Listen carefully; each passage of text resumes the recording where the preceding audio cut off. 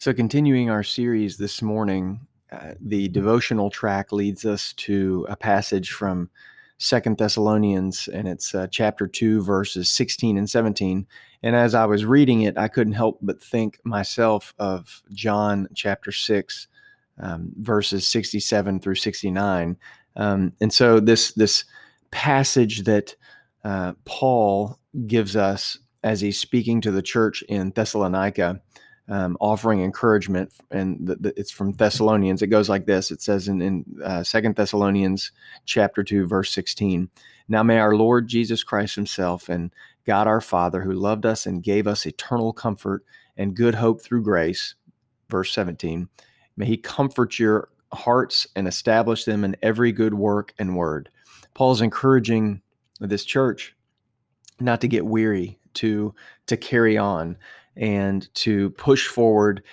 He's speaking prior to these verses. He's speaking essentially to the church about not giving into false teaching and to holding strong to what is true about Jesus and about God.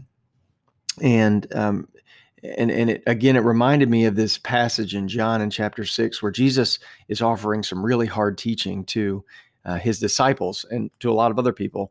And it reaches this tense moment where Jesus has delivered all of this teaching, and the disciples are kind of standing there almost like they're going to start turning away. They're going to start leaving.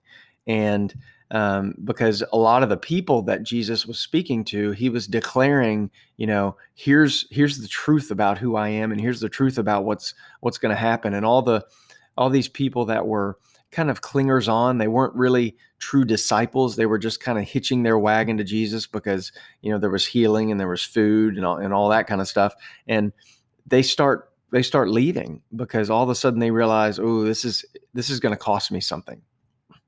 And then John bumps into this passage in 67 through 69, which I think is a foundational passage. It kind of goes with the message yesterday that we got from Acts, where we're reminded that our faith is in the resurrection. It's not in the Bible. It's not in, the fact that there's not a shred of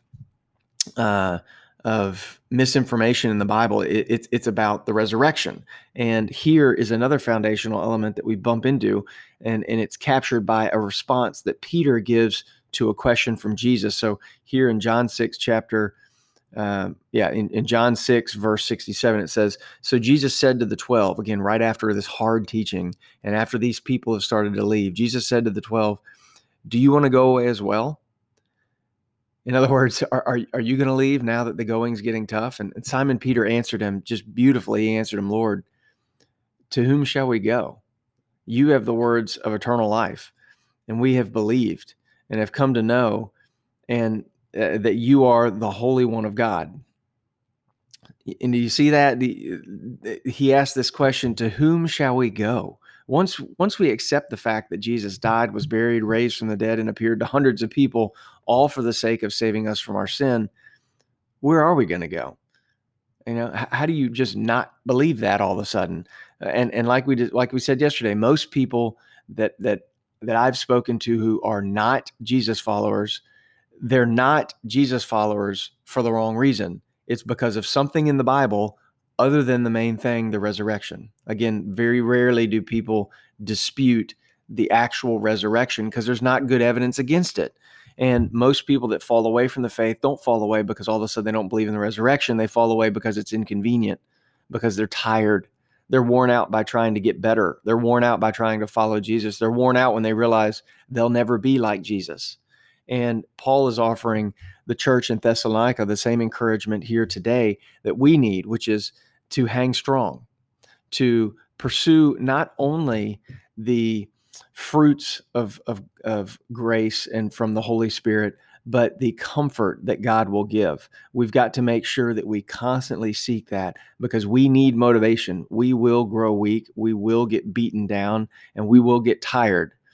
And how dare us leave for the wrong reason, And so today I'm reminded that